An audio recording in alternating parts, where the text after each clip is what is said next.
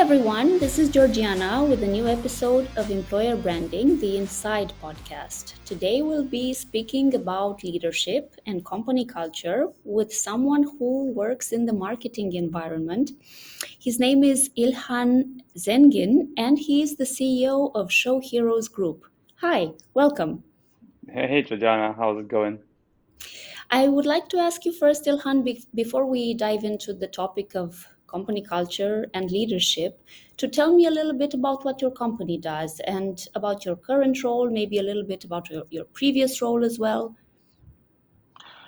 Yeah, sure.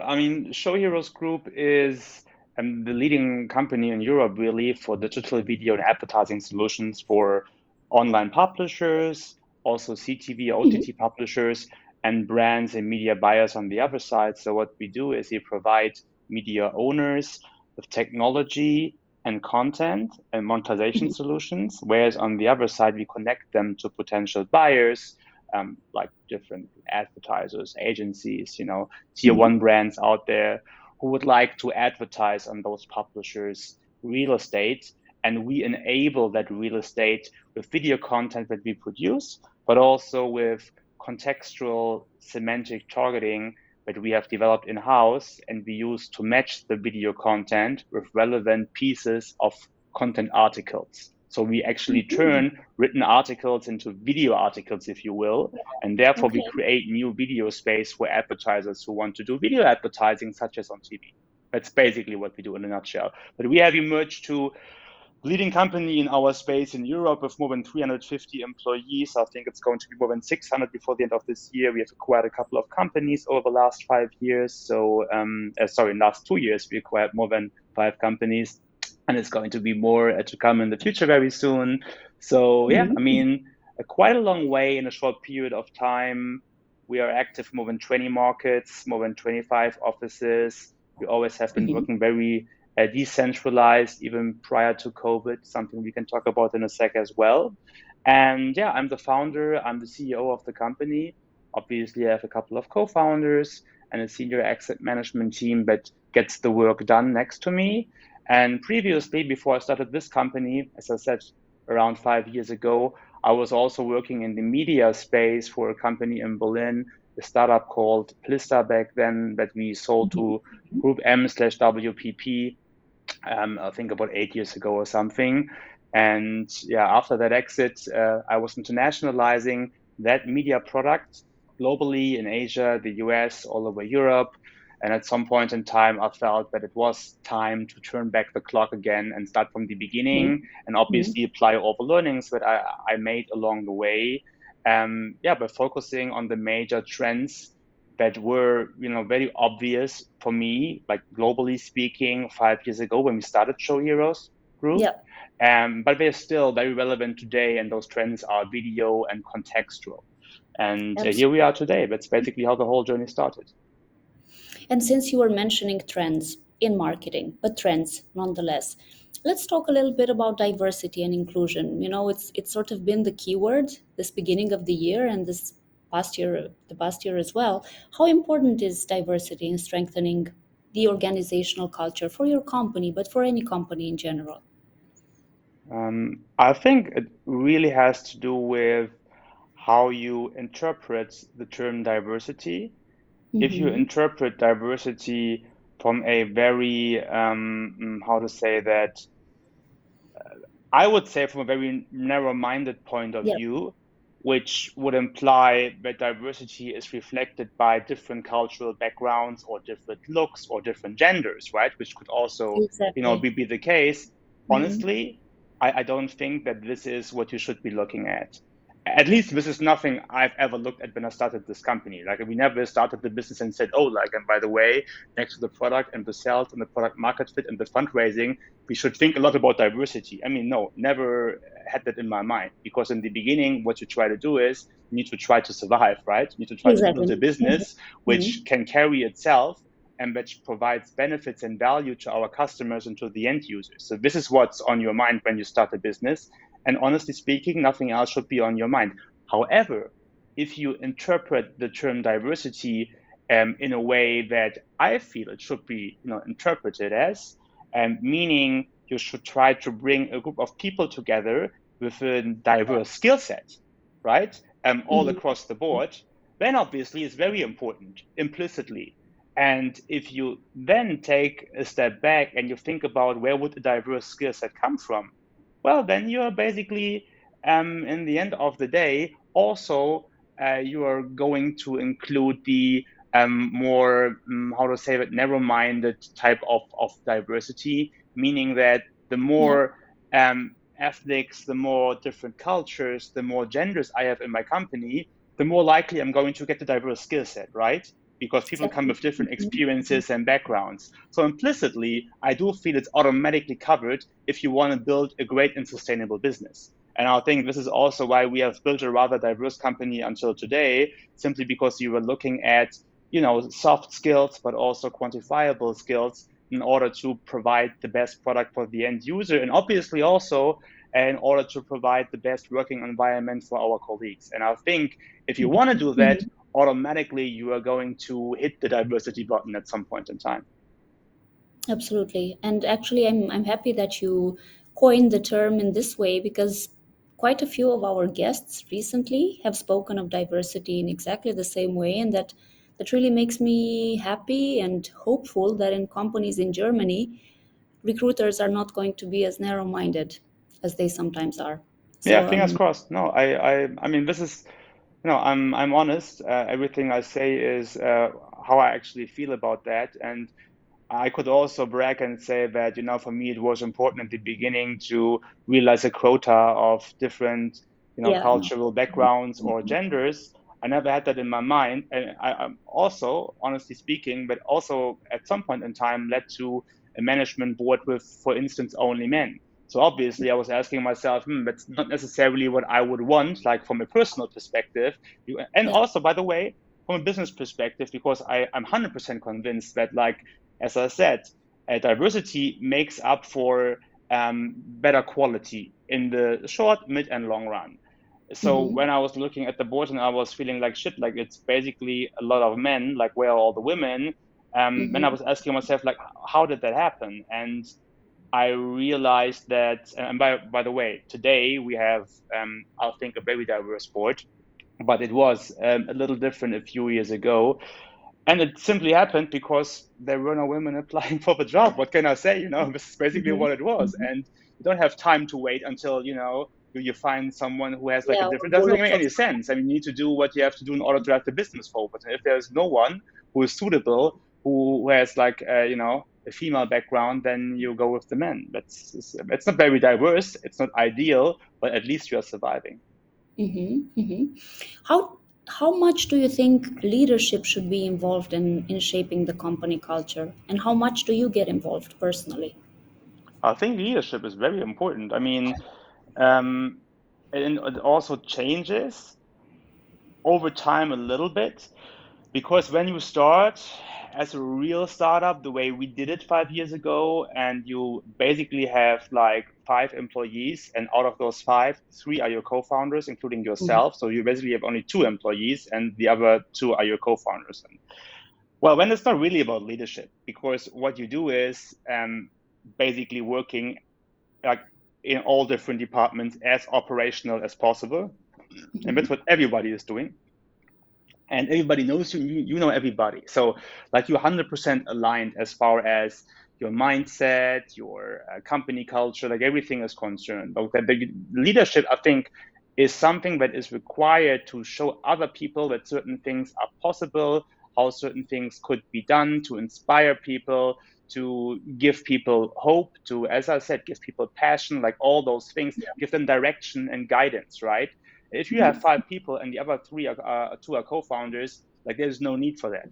I mean, ideally, everybody knows each other and we go into the same direction anyway. Ideally, like the bigger the company gets, the more important it is that there is leadership inside of the company.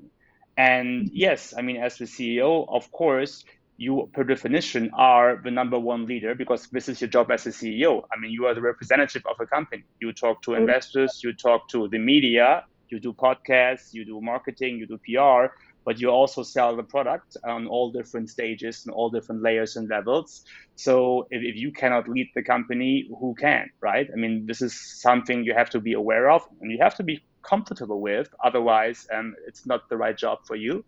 But that doesn't necessarily mean that I consider myself as the best possible leader for all different scenarios. I do feel that there is a lot of different, layers or a lot of different aspects of leadership, especially in a big internationally working company scale up really like ours. We do have a lot of leaders in our company today, right? I mean, a lot of leaders in different fields. We have different hierarchies from a SVP to a VP to a global director to a head and a team lead level. And those guys are all leaders in their respective departments with their respective qualities and cultures and teams and so on and so forth. And I think that is crucial, because if you don't have that, you cannot scale. You cannot scale. And especially not if you want to scale all across the globe as we are doing it. And for me, the most important part, of course, is that we have like regular, for instance, global check-ins, like a town hall / all hands meeting once a month. And this is where I try to get virtually in front of everybody. And this is like my major touch point with the company as a whole, right? But obviously, I do have regular check-ins with all the other leaders in the pyramid, and I try to make sure that we are all aligned as far as our, company values, as far as our, guiding principles are concerned. And now switching a little bit to the context of marketing, but still sticking to employer branding, I'm wondering, is there a way video can become super important when it comes to employer branding or shaping a company culture? How has it been for you guys, since you are working with video, so to say, all the time? That's an interesting question. I do feel that it, especially for big corporate, it's becoming more and more important, especially doing processes that can be standardized, like onboardings, for instance. So the biggest change, I mean, first of all, you have to understand, like, we are a video company, but it doesn't necessarily mean that we are using, videos to communicate with each other all the time. I mean, other than, obviously video chat, right? So obviously video chat and conferencing is number one, is key. Without that, the business wouldn't exist. I mean, honestly not, especially now in times of post-COVID or during COVID, but for us, even pre-COVID. I mean, as I said, we are a company with more than 25 offices and more than 20 markets. It's just, we have to communicate every single day. And I'm living in Berlin. Our headquarters are in Berlin, but that's by far not the biggest office.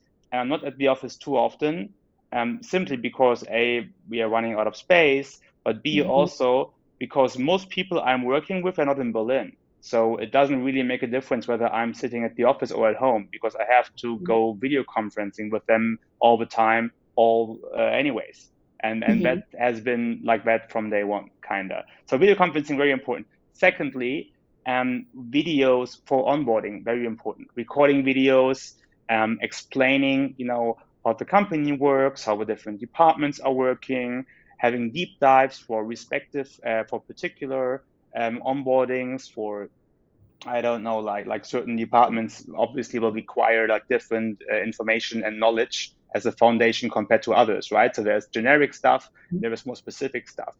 And that is really standardized. So for instance, as a learning, in the beginning, what we did is we had like a more or less standardized onboarding with department leads for everybody. But then as the company was growing so exponentially, basically that would have required so much additional, time from those department leads to basically onboard new people all the time, but we really understood that this is not scalable. So we came up with a lot of videos that we produced ourselves, since this is what we are also good at, or we recorded to actually have standardized digital onboarding sessions that are available on demand, right? So everybody can basically, during the onboarding process, go through the generic and even some more deep diving onboarding procedures without having to consume someone else's time too much. And that's just one example where video, I do feel, is very important also for internal communication. Whenever you want to standardize stuff that you don't want to write down, but you think, okay, you could actually add more value more information to the mix when you record it, because you will add also the voiceover and you will add like different visual layers, if it makes sense. You were mentioning at some point that you're in video conferences with your colleagues all the time. Does this mean that you guys only work remotely, or is it a hybrid model? How do you stay engaged when some people are remote and some are in the office? Yeah, I guess That's the yeah, question of no, the hour. definitely.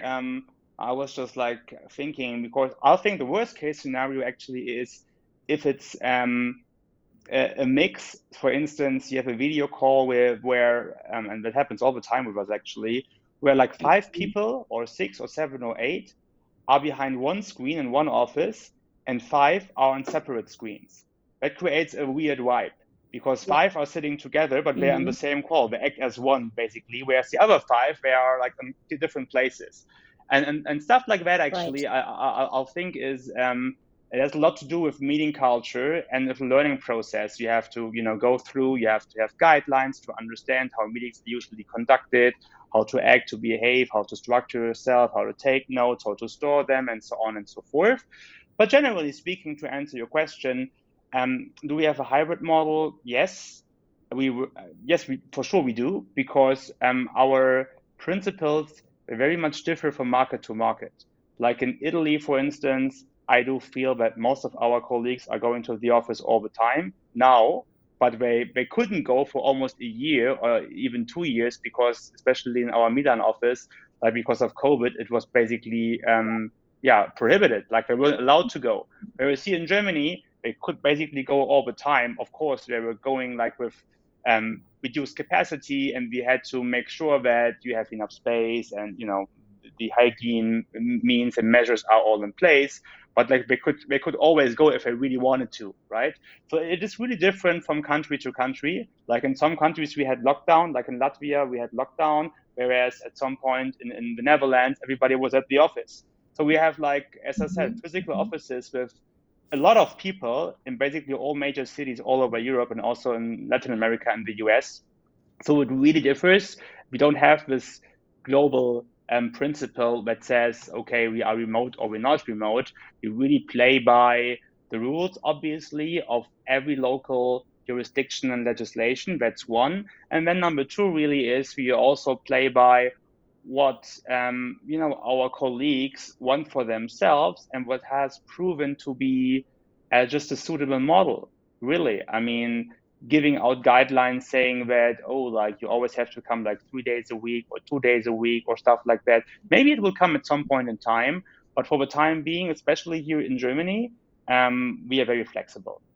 And I do feel it has a lot to do with, again, company culture and trust, and the way this company has been managed from day one, that was never turned out to be a problem for us. Like, we are a diverse company in terms of people working at Show Heroes Group, but we are also a diverse company in terms of where everybody is working from. And we are very inclusive in terms of how we carry ourselves as being like one family, and as practicing one culture as a company. So for us, it has never been a problem. Hopefully, it's not a problem for other companies either. And therefore we are hybrid, but we are very flexible. I checked of course, your LinkedIn profile before inviting you to this podcast, and I saw that even the company you are running has a very, very strong presence on LinkedIn. So I imagine that you use it for your employer branding efforts as well. Would you say this is the number one channel for you at Show Heroes Group? Are there others that you think are good or useful when developing employer Yeah. brand? There are other channels. Also differs market per market. Like in some markets, there are like those employer branding, corporate culture platforms where you can, I forgot the name, Welcome to the Jungle or something. There's one in France, for instance. I just got to know that like a few days ago, because our French team was basically uploading their profile, or our profile, to that platform, which I found actually interesting. So we don't have that in Germany, I think, but there is different platforms, so it depends on the market level, I guess. globally speaking, for sure, LinkedIn is the number one business network. I mean, definitely. And employer branding on LinkedIn is a thing. I'm not necessarily saying that doing paid media on LinkedIn for recruiting is necessarily worth it all the time, cost benefit. But I'm also the one guy to ask here. I mean, I'm not overseeing that part of the business. I just know that we don't get, I'm very sure that we don't get the majority of our recruiting leads that are actually, converting into future employees from LinkedIn. I don't think so. So platform wise, I mean, if it comes to job hunting, we use all the usual Awareness. suspects. Yeah, exactly. Yeah, period. I also do think it depends a little bit on the position, what you're looking for. I think the more senior it gets, the less platforms you need, and the more you would go through actually in your network. And the more junior it gets, actually, I think you could actually go on social media, right? And do Instagram or Right. TikTok or whatever if you want to Yeah, have an intern or a junior. So it kind of depends what type of profile you're looking for. But employer branding on LinkedIn is for sure a thing. I mean, we do LinkedIn a lot for employer branding, but also for business branding, for corporate branding, right? So just the industry knows that we are out there. What services are we providing and offering? And for that, I also must honestly say I'm happy that a platform like LinkedIn does exist, because if it wasn't existing, like where else would you exchange that type exactly. of information? I mean, I think it is important to have one or two platforms out there for business purposes where you can post stuff like webinars or cases you did, or new customer relations, or interviews, or podcasts, or articles. I mean, it is also interesting, I must admit. I mean, I'm not just doing that because we think we have to as a marketing channel. Of course, that's part of it, but also personally, I think it definitely has how to say that, like there is a reason why it does exist, and people like it for the most part. For sure. Ilhan, we're sort of approaching this episode, and so I'd like to know if there is something that's really helped you along the way. I ask my guests if they can recommend a book, or I don't know, a support group of some point, of some sort. But what do you feel has helped you get where you are?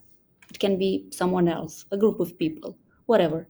So related to what topic? I mean, just generally In speaking. general, yeah, in general, not necessarily employer branding. What do you feel has helped you stay strong at all times, or stay motivated? Because for sure, it's difficult to be motivated and involved 100% as a CEO whenever there are so many people involved.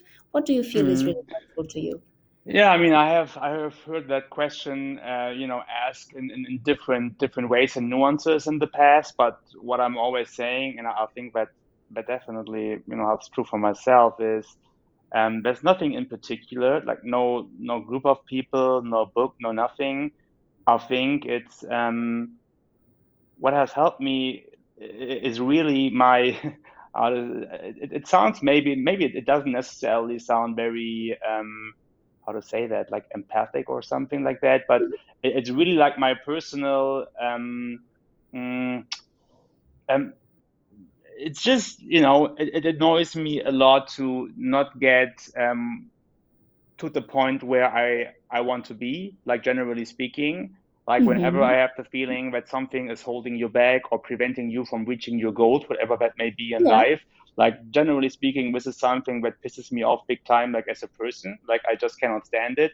And like this type of mindset really Mm-hmm. really has helped me and is still helping me to reach where I want to be at. And that's really about it. So all the Mm-hmm. setbacks, and there have been major setbacks, all the For problems, sure. issues, and challenges that we have been facing in the past and that we are still facing today, I think overcoming them is a decision that you make. It's an attitude. It's kind of your mindset, and this is Mm-hmm. something I had since I was born. So it's not always a good thing, because it can also put a lot of weight on your shoulders, because you can never really chill and lay idle and rest with that. But it really helps you to push through if push comes to shove. And I never read any books or talked to anyone to actually get to that point. I mean, this is just who I am. So that's But So that was it's not a a lot about recommendation. Sorry, it's not nothing I can recommend you to try out. But yeah, maybe indirectly, it's a recommendation to focus on your mindset and develop the drive necessary, regardless of the setbacks you encounter, because I'm sure all of us do, and we've all thought of quitting many yeah, for times. sure, for sure. I mean, like, if you want a recommendation, yes, but it sounds very cheap and pathetic and cliche. But hey, I mean, I honestly believe that it's true. In the end, it's a question of how deep can you dig and how Yeah, convinced can you be of yourself and your ideas. And if right. you can be very convinced and if you can dig very deeply, then at some point in time you're going to succeed. That's basically what it is. Yeah. Yeah, that's actually very motivational, as a matter of fact. This was a lot of fun, a lot of useful takeaways. Thank you so much for talking to me today. And I wish you all the best in growing the company even further. Thank you so much, Georgiana. Likewise. See you. Talk Bye bye. soon. Bye bye. This was Employer Branding, the Inside Podcast. You can find our podcasts on Spotify, on Apple Podcasts, and content on employer branding related themes on employerbranding.tech. Until the next time, stay tuned. Bye.